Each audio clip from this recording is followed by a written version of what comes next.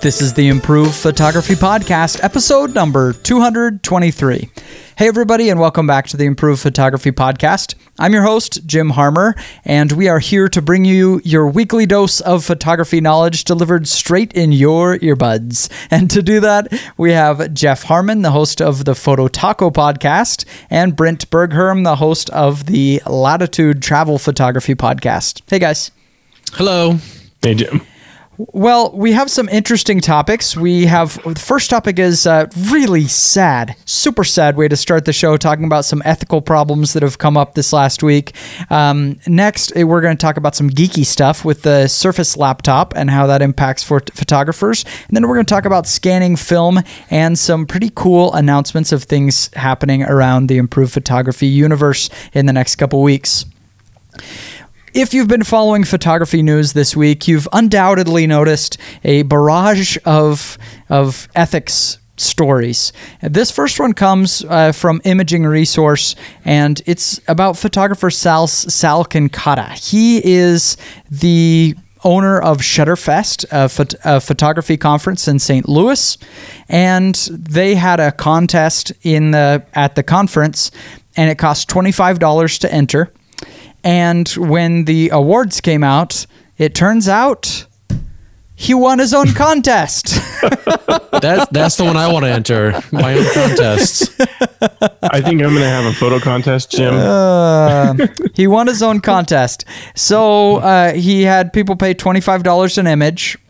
Now, there was some confusion in the story if there were prizes or not, because in the rules, Imaging Resource points out there are over $2,000 in prizes, but Sal says on Facebook that there weren't prizes, or he says, "I got prizes. That's news to me. So many people know so many things apparently," but the rules did say that, and so not only did he win the grand prize, but he won several awards. Let's see. I want to say it was seven different awards at the contest he won of the 17 categories. Let's see. 1, 2, 3, 4, 5, 6, 7, 8, 9, 10, 11. Oh boy. He won 11 awards in 17 categories. And it was his own contest. So what do you guys think? So he's doubled down on this. I haven't seen an apology. He has doubled down on his position and defended himself. What do you think? Is there any defense to this? I don't think so. It's as simple as that. Pretty clear cut to Brent. You shouldn't. I mean, if you're hosting a conference and you're hosting a competition associated with that conference, you don't enter your own photos in that conference and in that competition. Maybe there's nothing in the rules that says, these people can't enter, and it delineates who cannot enter. But it's just one of those common sense type things to me. Yeah, it's so common that it's very common verbiage you see in a lot of other types of contests, not even just photo contests, but in general, it's friends and family of the people doing the contest are not eligible, that kind of a thing, just because it's so hard to make sure there's no impropriety going on. There's nothing going on that slanted the judging, whatever it might have been. How can you make sure that it's all above board? It may be, but when you win your own contest, that has to be questioned. You can't separate the two. I also want to see the receipt for him paying for the entry fee to enter his own contest. That's how. Well, that's a good point, because the grand prize wasn't that you win all the money, which maybe was his point when he's saying about the prizes. But the fact is, it did cost $25. And so since the money's going back to himself, he could enter far more images than what most people would want to. At $25 an image, that's pretty steep if you're going to be entering, at least 11 photos here. So there's a huge advantage right away. So while he said the judging was blind and he wasn't the judge, he had other judges that he hired. Well, that's a pretty huge advantage that he can enter without worrying so much about the cost. And also, did he pick the judges? Because if so, those judges' styles are probably similar to his own. You wouldn't pick a judge whose photos you don't like. And that... That's significant. Having judged a lot of photography contests in the past, the judges never agree. That never happens ever. Right. And we got some quotes on Petapixel from this is also Imaging Resource from the judges, and they said total throughout the day we had it happen less than 10 times that one of the judges called for a rejudge out of 300 images. So for us to be that close on blind judging was huge. Well, that tells me something, because I've judged a lot of photography contests. I mean, a lot of them. If the judging is always super close and everybody agrees, the judges have a similar style. Because I've judged contests with very well-known, extremely capable photographers, and sometimes my jaw hit the floor on how dramatically we varied in what we thought of the photos. Well, and if he's picking the judges, he can tailor his selection of his submissions to those judges very easily. And the other folks who are entering, they don't have that luxury of being able to do that, because he knows them super well. Most likely he knows who these judges are. And so that's just another problem. On the website now, and it says, how many times can I enter? You can enter up to 25 entries. So, there is a limit there on how many entries you can do, but $25 a pop, that's still a lot of money. And I still want to see the receipt. $625 to get in a photography contest where you aren't going to be earning money. Sheesh. Yeah. Oh, that's a lot of money. It's just violent, unless you're on that, like, there's the cooking show beat. You go into it knowing you're trying to beat the guy who's sponsoring the contest. You're trying to, have you seen that show? I'm not up on my cooking knowledge, Jeff. Okay. So there's a cooking show on the Food Network. I know what you're talking about. Bobby Flay, I think. Yep. Something like that. Yep. I've seen that. And going in, he is a professional chef. It is his show. And what you're trying to do is beat him. Right. And they're submitting the food to the judges blind, but they of course know who he is. But to the credit of that show, he loses regularly. So there is that. But that's a different thing. Going in, you are running up against the guy who's created the contest. You didn't necessarily know that going into this, that you're that's right. The guy who created the contest. In his defense, I do all kinds of idiotic things that, sometimes you do things and it seems like a good idea at the time. And then later you look back and it's like, holy cow, that was just dumb. But he's doubling down on this. It's just because the judging was blind doesn't erase all of these other points that we've made that made the contest, number one, unfair. And also, these are your customers. Why are you trying to compete against your own customers? The point of holding a photography conference is to support your customers, to make them the star, to give them opportunities to grow, to have a contest where they can show off their work, not to try to beat them in the race. That's just completely defeats the purpose. It's just completely lost vision of what the business should be there for. It's nuts. But anyway, my point is, we all do stupid things, but he needs to back down and admit this and apologize and move on. I agree. But that wasn't the only story. That wasn't the only ethics problem this week. And the next one, really physically, I thought about it for 3 hours and I couldn't fall asleep that night because it just made me sick. This is photographer Suvid Datta, who's an award-winning photojournalist who did a very in-depth project in India about child sex slaves and photographed a child sex slave being raped in the act. And then that photo was used by Magnum Photos and Lens Culture on a Facebook ad to advertise a photography conference, a photography contest, a paid photography contest. Are we noticing a trend here? And obviously the photography community freaked out about this. One, because why in the world would you put that on Facebook? And two, okay, this is taking what we might claim as photojournalism, though I'm going to have some questions on that we can talk about later. And it's taking that, and now you're making it advertise on Facebook for a contest. It was just sickening.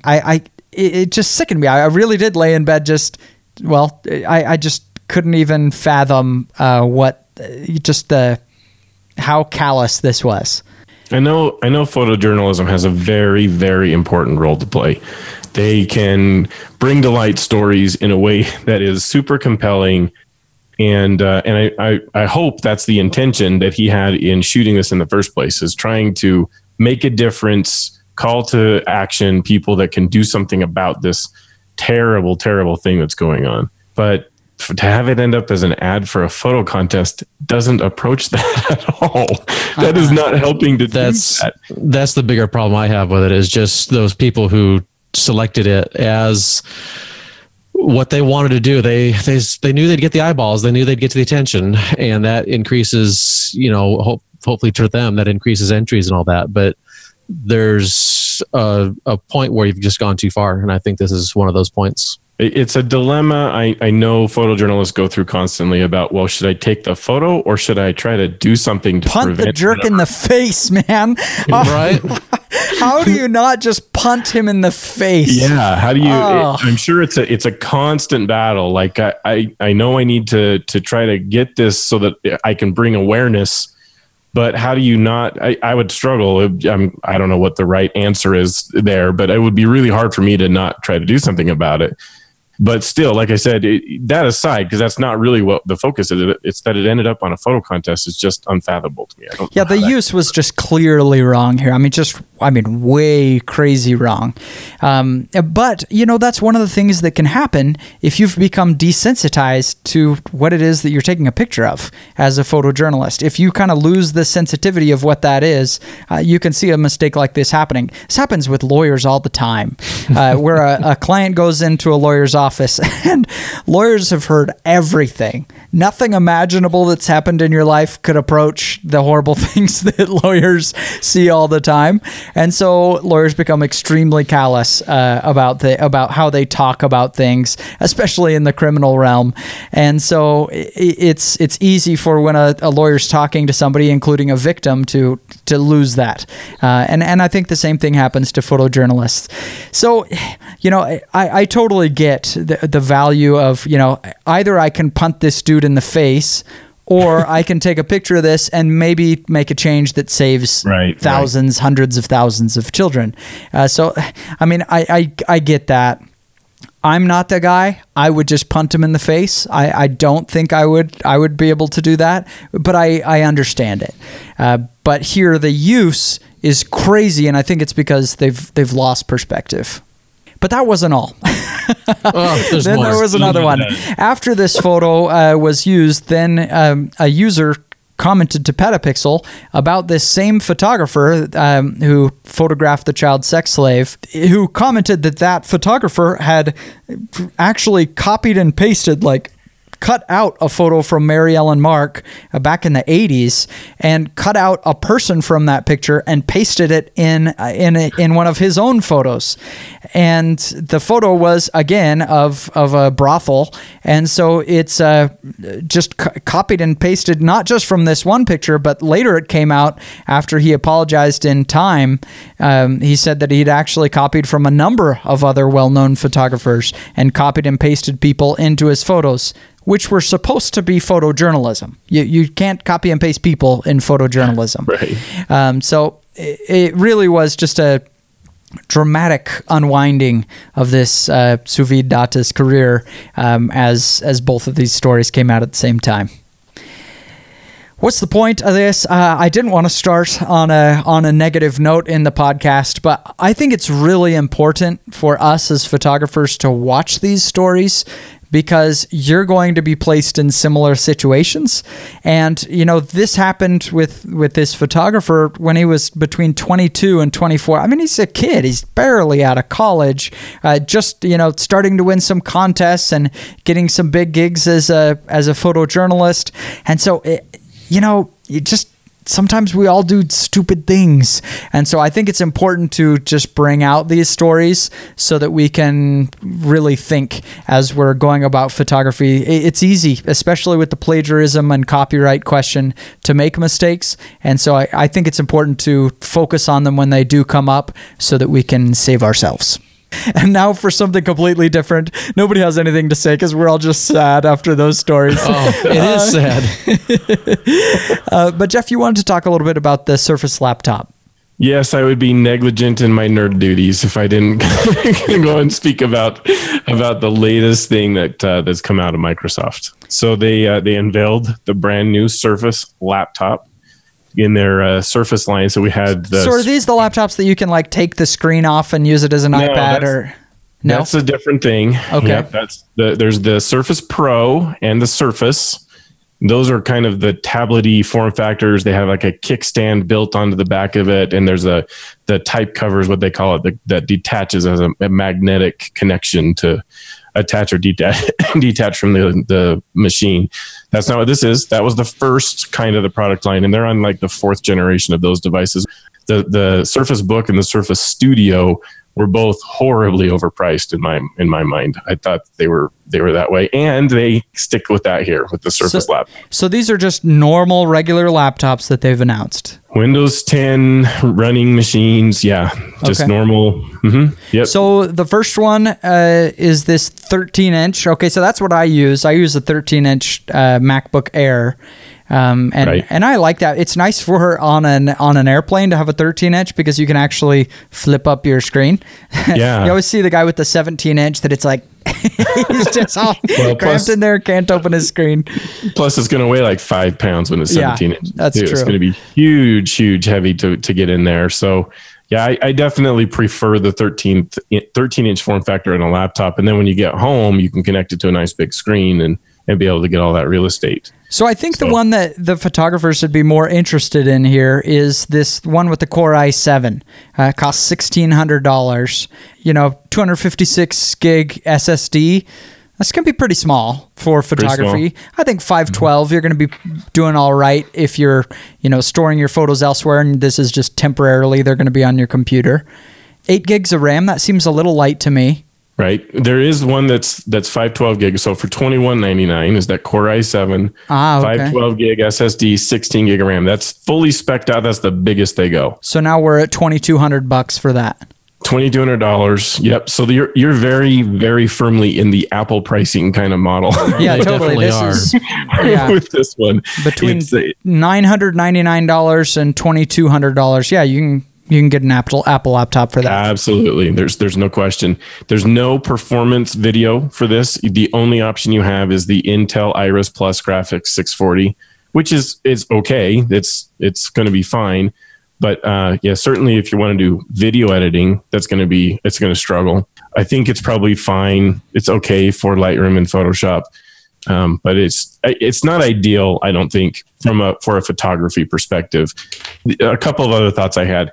First off, there's no Thunderbolt 3 in this, which I don't understand. 2017 was supposed to be the year of Thunderbolt 3. Oh, wait, okay, so is Thunderbolt 3 USB-C? It can be. So Thunderbolt 3 it's the same physical port, which is that's why it's confusing. USB-C form factor, like the physical connector looks the same, but not every USB-C port is Thunderbolt 3. Okay. So all Thunderbolt 3 is USB-C, but not all USB-C is Thunderbolt 3. Correct. But gotcha. This has neither one. Okay.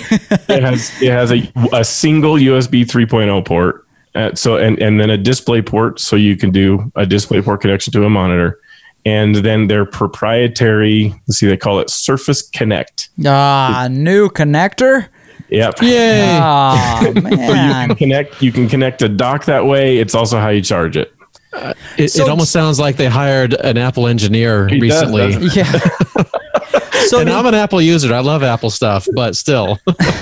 Jeff, you are a longtime Windows user, and you purchased I think you're the MacBook Pro, right? Yeah, 2015 MacBook Pro is a year ago.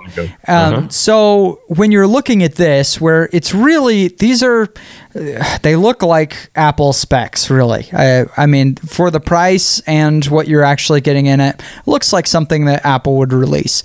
Which one would you buy? So I'd have to get some hands-on with this. The display's better than you get on Apple. It's more resolution. The battery life might be better, but I have yet to see a Windows laptop do as good on battery as Apple does. They always cook the books on those numbers. They do, and not realistic. It is the single biggest thing that I have enjoyed out of my MacBook Pro has been the battery life. It has been so much better than any Windows machine I've owned in the past. that that alone had been worth my getting the MacBook Pro.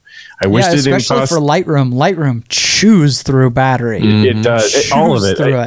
And it deteriorated over time. So I had batteries that would work okay on a PC and Windows for a little bit, but they very quickly became not able to store as much of a charge or keep the charge over time. And the MacBook Pro is going super strong.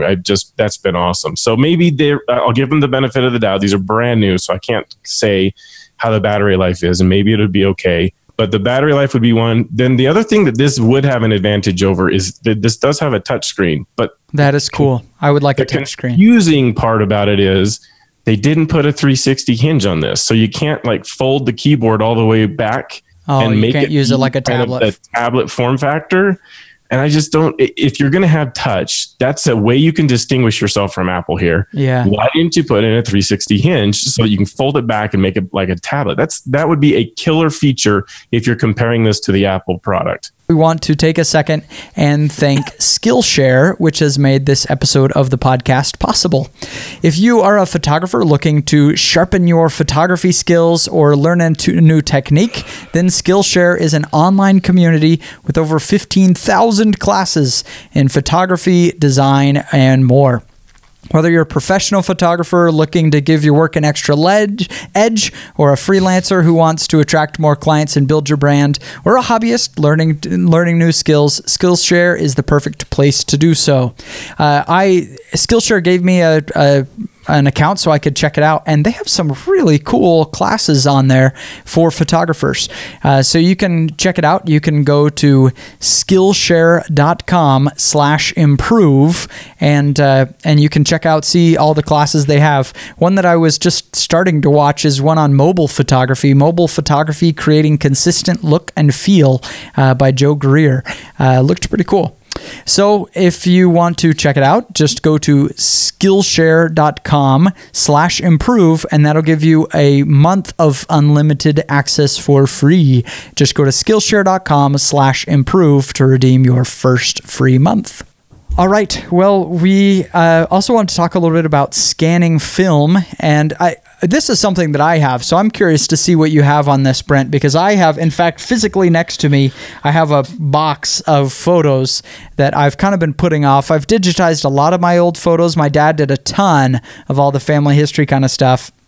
But just of, my prints from years ago, I still have a few... probably we'll call it 3,000 prints that I need to digitize. So What's the best way of doing it? Well, there's lots of ways of doing it. And thank one of the listeners on the Facebook page, or group, I should say, for kind of giving me this topic idea, almost, although it wasn't their intention to do so. They just posed a question. And I was like, hey, I've scanned film before. So it has been quite a while since I've scanned regularly, but we still have some stuff at work where I teach my students how to do this. Starting off with a flatbed scanner, if you're wanting to do just prints, many of your flatbed scanners are going to do just fine these days. If you're wanting to do transparencies, or I would call transparencies also your negative films, your Epson V800, that is one of the leading pieces of equipment for doing that. Is this fast? Because when I've used flatbed scanners, they just take an eternity. If we're talking about doing 3,000 photos, you're going to be there forever. This is something that you would set up some kind of process, and you would sit down maybe for an hour while you watch a show, and you would come back to it, and maybe after about 3 years, you'd be done. So... There's a little bit of hope on some of these. If you have film, there's a holder that you can place your film into, and then it will scan multiples at once, because certainly this is a flatbed scanner. The reading area is slightly larger, or just about letter size, so 8.5 by 11 roughly. And so depending on what size film you have, whether it's medium format, 35 millimeter, if it's mounted slides or negative strips, there's all these different film holders that you can use. And so the software will just recognize that and say, okay, we're going to be able to scan all these in one pass, but we're going to separate them all and put them into separate files. A flatbed scanner has a very shallow depth of field. So if your film is not extremely close to the glass itself, then your image is just simply going to be out of focus. So you need to... wouldn't it be? Why wouldn't it be close to the glass? Aren't you laying it on the glass? Well, like you might think, if you're going to use their holder, then you're probably in really good luck. You're doing the right thing. Oh, if you're using a different holder, I gotcha. If you have an odd format of film or just whatever the case might be, you might think, oh, I'll just toss it on there and do whatever. My advice is to not just toss it on there and do whatever, to use the holders that they're using. When we move on to film scanners, one of the options, at least that I have experience with, is from Plustek, which if I were to do this, I would probably go the route of the film duplicator, and that is a lens attachment to where you can just plug in a slide or a negative at a time. So you're still only doing one at a time, but you slide it in there, you hit your button, you slide to the next one, you hit your button. It would be super fast, I think, to do some copies that way. And then, you're just limited by the resolution of your camera. Yeah, and that's what I've done as well. That's what I've started, because my dad scanned in, like flatbed scanned in, thousands and thousands of photos, from his parents, his grandparents, all our family history photos. And that's really cool to have. But it took him forever. I mean, literally it took him years. He was retired and he worked on it every day to scan all those in. And now that I'm getting my prints in, I'm just taking a picture of the picture. And if you set things up right to make sure it's nice and flat and get all the glare off the photo, get the lighting super, super even, and you just take a picture of a picture with the DSLR, it's excellent and super high resolution. I mean, as high as resolution as we have in our cameras these days. I think it's really option. Nice, and it's kind of a good skill to have anyway. Sure. I had an artist, like a painter, contact me about a year and a half ago who wanted a scan of her art, but it was huge. You couldn't fit this thing on a flatbed scanner, and so that's what you do. You take a picture of it with a DSLR, and you have to set up your lighting. I set it up on the ground, so the lighting was coming at 90 degrees to the art surface anyway, and just put the camera exactly over the top and clicked picture, and boom, it was done, and it looked really great. Totally looks professional. That's so awesome. What about outsourcing that whole thing? I have had lots of listeners ask me the question about, is there any service you can recommend? I got a shoebox full of prints or prints and negatives, and I just want to send them somewhere and have them give me the digital files of it. Is there some service you guys have used? I have not used a service myself because I just do my own when I need it. But I did find one. Scan Cafe is one that I found, and they have a nice Cafe and Legacy Box, I think, are the two biggest. They have a nice counter. They have a nice counter, Scan Cafe does, on their website. 136,822,000 images scanned by hand. So they're busy. They give you a 10 megapixel resolution. So that's maybe a little bit on the small side. Yeah, that's pretty small. But they're talking about their value kit from 21 cents a scan. That's pretty reasonable. Certainly there's probably some bulk stuff going on there, but for 21 cents per piece of film, that's not too bad. I could see doing that. Well, it's some good options there. I think it is important, though, to digitize those family photos as soon as possible, because you only got one copy with film, right? Right. And the other thing is, so they can be lost, they can be destroyed, whatever. And by digitizing them, they're actually used. And I think family photos are really important to just remember those family memories, and it kind of shapes what we think of our families by those memories that we see in photos. Yeah, digitizing them just makes them very accessible, which is nice. Yep. And one last tidbit, if someone wants to go out and do their own research and they want to tackle this on their own, you're going to see an item called the DMAX rating. And for instance, this Epson V800 has a 4.0. And that Plustek that I was talking about, that has, I think it is a 3.6. Basically, that just is like the dynamic range of your scanner. So we're used to dynamic range of our cameras and whatnot. It's just how deep can the shadows go and how bright can the highlights go without holding all that detail. So the larger the number usually is what you're going for. Certainly there's other parameters that go into that, but that's what that's all about. Cool. Well, we have a few announcements for you. Number one, improvephotography.com/retreat will be live this week. We're putting the tickets up for the 2018 Improve Photography Retreat. If you missed our photography conference in March, it was an amazing, amazing week. I couldn't get over how much fun it was to be with everybody. Everybody was just so positive and enjoyed being there. It was really something else. I was in the week before the retreat. I thought, man, this is so much work. I don't know if we can ever do this again. But it was awesome. By the end of it, I said, no, this has to happen. Doesn't matter how little money it earns for the company. It has to happen. We are looking forward to the 2018 retreat. The location is Charleston, South Carolina. It's going to be March 22 to 24. And the ticket price is $459. Now, last year we had the ticket price for $100 cheaper. And so and that kind of limited us in some things. I mean, it really put a bare bones budget on a lot of things. And there were a couple places where I wanted to spend a little bit more to do some cool things. And so this year we've raised the ticket price by $100. But my number one requirement, as we were working with my brother and sister-in-law, BJ and Rachel Hansen, are planning the retreat this year. And I told them the number one thing that I want to do is make sure the price goes down. It was already pretty reasonable, but I wanted to make sure the price goes down because that's kind of a core principle for me with Improve Photography. If you haven't noticed, with Improve Photography Plus and all the courses we have on the Improve Photography store, the prices of Improve Photography stuff is usually half or a quarter of what you're going to see on other similar sites like F-Stoppers. They're selling their tutorials for $300 for a video tutorial.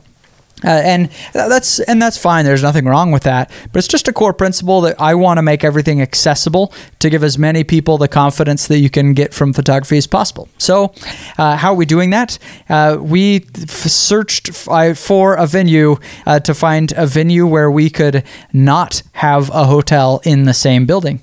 And the reason is the way that the hotels are making money is they'll usually charge a pretty reasonable amount for the conference center, and then they charge a lot to all the attendees who stay in that hotel. So like last year, the retreat, the ticket price was less expensive, but it was $200 a night to stay in a hotel. I've never paid $200 a night for a hotel. I guess maybe once in Vegas, but it's way too much in my opinion. And so we were looking for a place that we could not have to sell a block of rooms. And by doing that, you can find a hotel just around the corner from the venue, which is at Trident Technical College in South Carolina, for, $70, $100, normal hotel prices. And you can get your breakfast for free there, and free parking and Wi-Fi. Anyway, my goal with this is to find ways to make the trip overall less expensive for all of the attendees and still be able to do a couple cool things that I wanted to pull off for this next year. Tickets are going to be on sale probably when you hear this, but if not, soon next week. It's going to be on improvephotography.com/retreat. Now, one note, the price is the same for everyone except for alumni of the Improve Photography Retreat. If you went to the 2017, or if you are an Improve Photography Plus member, you're going to get $50 off. And so if you're an alumnus, go to the Facebook group for the 2017 Improve Photography Retreat. And if you're an IP Plus member, just sign into your account and you'll see your coupon codes right there. And that'll give you $50 off. Other than that, it's $459. There's no like early bird, late. It's all just the same. Everybody's plays the same thing. There's no like VIP tickets. There are no like add-ons for, special, everybody's the same. That's kind of what I wanted to accomplish with it. I can't spoil the surprise, but we have something huge in the works for this year's retreat. The kind of thing that literally has kept me up at night thinking about it. Some pretty cool things. So check it out. Improve Photography Retreat. Come on an adventure with us. This is the kind of week that you're going to remember the week you die. It's pretty cool. I just want to add to that I was surprised at how much I enjoyed that conference. Maybe it had to do with the fact that I got to focus 100% on photography for an entire week, but I really, really loved it. It was just a fantastic experience. And I am still hearing from listeners who are saying, I just can't wait for the next retreat. I just can't wait. It was so good. So if you're on the fence, get off the fence. It is really a great conference. It's so much fun. Come spend a week with us and have some fun. Yeah, and for those that weren't there at this last year's retreat, I don't know how to describe it, but the biggest difference between what we're doing and the many other photography conferences that are out there is this is barely even something that you could categorize as a conference. It's about getting out and shooting. You're going to come home with a portfolio full of images, and there's some incredible locations in Charleston to shoot. I mean, just knockout locations to shoot, as well as we'll have lots of models and stuff. You had mentioned, it's almost not a conference kind of a thing. And that's one of the things I think that Jeff may have been alluding to as well, is just having a lot of fun. I've been to tons of conferences, and this is the only conference I've been to where the participants, the listeners in this case, we're just chumming around with them. Like, you get so much time to just talk with your favorite people and meet new favorite people. And it's just a nice community to be a part of. And I definitely had a fantastic time as well. And that's kind of what it's about. That's what sets us apart from other conferences. One thing you didn't address, there's going to be how many, 1,000 tickets available, or how many are we looking at here? No, it's only 240. 240 people. Okay. Last year we had 150, and I would say last year there were a couple situations where there were too many people in one spot. Like we had too many photographers shooting one model at a time, and that got we need to get those groups smaller, which we can easily do. Just get more models and more shooting situations. That's not a problem. But there were some times where there weren't enough people to make a couple extra groups, or classes just kind of got small, and it was like a little bit of a ghost town in a certain class because everybody went to a more popular one, etc. And so I think 240 people we're going to be able to give the same experience, maybe a little bit better, maybe even a little bit more, just to kind of get people excited. It also helps with the finances, of course. By selling more tickets, we can do more things because there are certain fixed costs involved, and sure. But I think for the shooting situations, I think we can do even a little bit better. We had a lot of shooting situations that were great last year for this year, but I think a couple of them, there were too many people shooting in one spot. So we're going to work on that as well. Sweet. Cool stuff. Well, Brent, you have new things coming up on Brent Rents Lenses. I see you're coming out with the 100 to 400, the Fuji 100 to 400 on your site. Yes, I just added that, I think yesterday. I put it on the website for available for renting. If you want to rent a long lens for this solar eclipse that's happening, I'm going to include, if you do a week's rental, I'm going to include the solar filter. I still have yet to do the video that I promised everyone I would do, but I'll do a quick video on how to use that so you can be prepared to photograph that solar eclipse. You just have to do a week rental and have August 21 somewhere in that week, and it'll show up in the box. Cool. And that's at BrentRentsLenses.com. Well, also, we have, Brent, you have a meetup in Miami on June 7th, and also a workshop coming up in Chicago at the Botanic Gardens.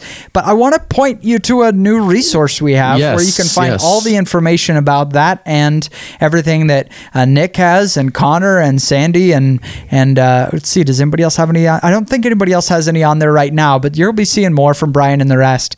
All of the meetups, free meetups, as well as paid workshops are going to be on a one page, so you can know what everybody's doing. And if anybody's coming to your city, just go to improvephotography.com/workshops, and all the details on all the free meetups and paid workshops are all right there. So you can go, and then they have links to everybody's different websites with the details.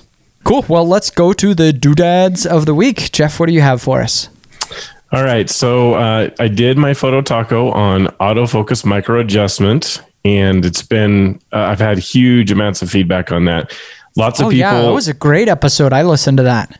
Lots of people got brave enough to finally go and check that out, and they're really excited about how much sharper their focus has become because of doing it. So if you haven't listened to that and you have that feature in your camera, go check it out. Photo Taco. You can just search Photo Taco AFMA for autofocus micro adjust. It's kind of the industry term, generic term for it. and you can do it. But I mentioned in there there's some software that I used. I used 3 different approaches to do this, tested them all out. This software was one of them. It's called Focal software. It's from a company called Riken, and they're a British firm, a British company. And so they sell this software that helps you kind of automate this to some degree or another, depends very much on your camera. They have 2 versions of the software available. One's a plus version that's priced at 40 British pounds, about $50 US. And the Pro version, which is 70 pounds or $90 US. And the both of them, the Pro and the Plus, so the cheaper one, the less expensive one, will do the automated focus adjust. The difference is some history stuff, like you can do some trending with the more expensive version, and it'll do some other cool features. Like one of them that I really, really love, I've had a lot of fun with it, is the aperture sharpness.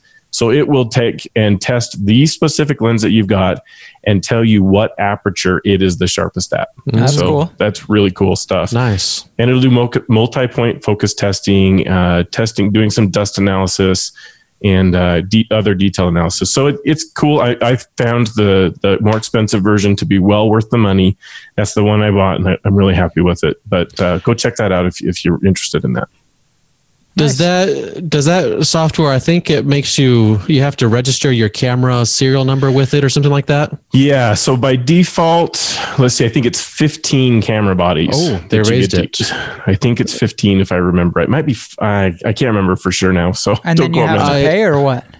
Well, you have to pay more. Buy additional licensing. Oh. I looked into them when I started the company because I was like, hey, I want to be able to offer this to my clients, and then I saw it was limited to 5, but that was several years ago. It might be 5 still. Okay. I'm not worried about it. I have 1. So. Right. Well, yeah. But for those that test lenses, that's kind of a pain. Yeah, the lenses with the problem. It was the camera bodies that they limit you, and I was just like, well, I cycle through them. I don't want to say really regularly, but still. 5 bodies and 15 lenses. Oh, so there is a limit on the lenses. This is my pet peeve with pricing. When limits are placed artificially that cost nothing additional to the company. Like, it doesn't cost them anything additional to do it. So why not just let them use it? I was just consulted this week. A certain photography company in the industry was working on their pricing, and they just sent me an email and said, hey, what do you think photographers are going to think about this? And they charged one rate for kind of the every photographer, and then a different rate if you have a photography business, if it's commercial. And this is what I told them. It's like, people expect this. This is common. It happens all the time that there's a different rate for commercial. But why? Why? It's the only reason is because you think you can get more money out of a company, and it's just don't do it. Just do something cool for your customers, and don't artificially limit. Sorry, pet peeve. End rant. Well, photo licensing can go the same way. Yes. Because if, it depends on the value that you're bringing to the table by the company using your photo. So you expect more out of it when they're getting more value out of it. So, in that sense, I understand these software companies doing this, but as a user, I also understand your position, Jim, that they're very much. Well, yeah, and I think there is a slight difference in where it's just software limited. Like, you have to actually write software to make it stop at 15. Yeah, right. Just don't. Like, you're actively making it worse for your customers. That's what I like. And it's not like you're having a distribution issue either, because you're still licensing it only to the one person or one business. Mm-hmm. That's a different issue as well. Where with your photos, you're talking about distribution. Right. Well, and in your case, Brent, it actually wouldn't help anyway, because it's very specific to both the body and the lens. So you can't go and say, oh, for this lens, you should set it to this value, because it's going to be different on the next body. I was thinking, as I was doing my research for the company, my thought was to say, if I did a wedding kit or something like that, I would tag on there saying it is calibrated, ready to go. But I decided not to go that route simply because of limitations. Well, dot tune method. Yeah. I wanted to say something about a portable hard drive case. I run my stuff on portable hard drives because I use a computer here at the home office, and I have a computer at the school office. And so all my personal stuff is on 2 different hard drives. And so I have a case that safely allows me to carry them to and fro. And it's just a great little way to have everything with me. And the benefit I have then is, since I'm on the Mac, I have the Time Machine backup at both locations. So both items have built-in backups. So if I happen to run it over with the car or something, I have 2 backups. So I'm not too nervous about carrying my hard drives around. Well, thanks everybody for joining us on this episode of the Improved Photography Podcast, and we will see you in another 7 days.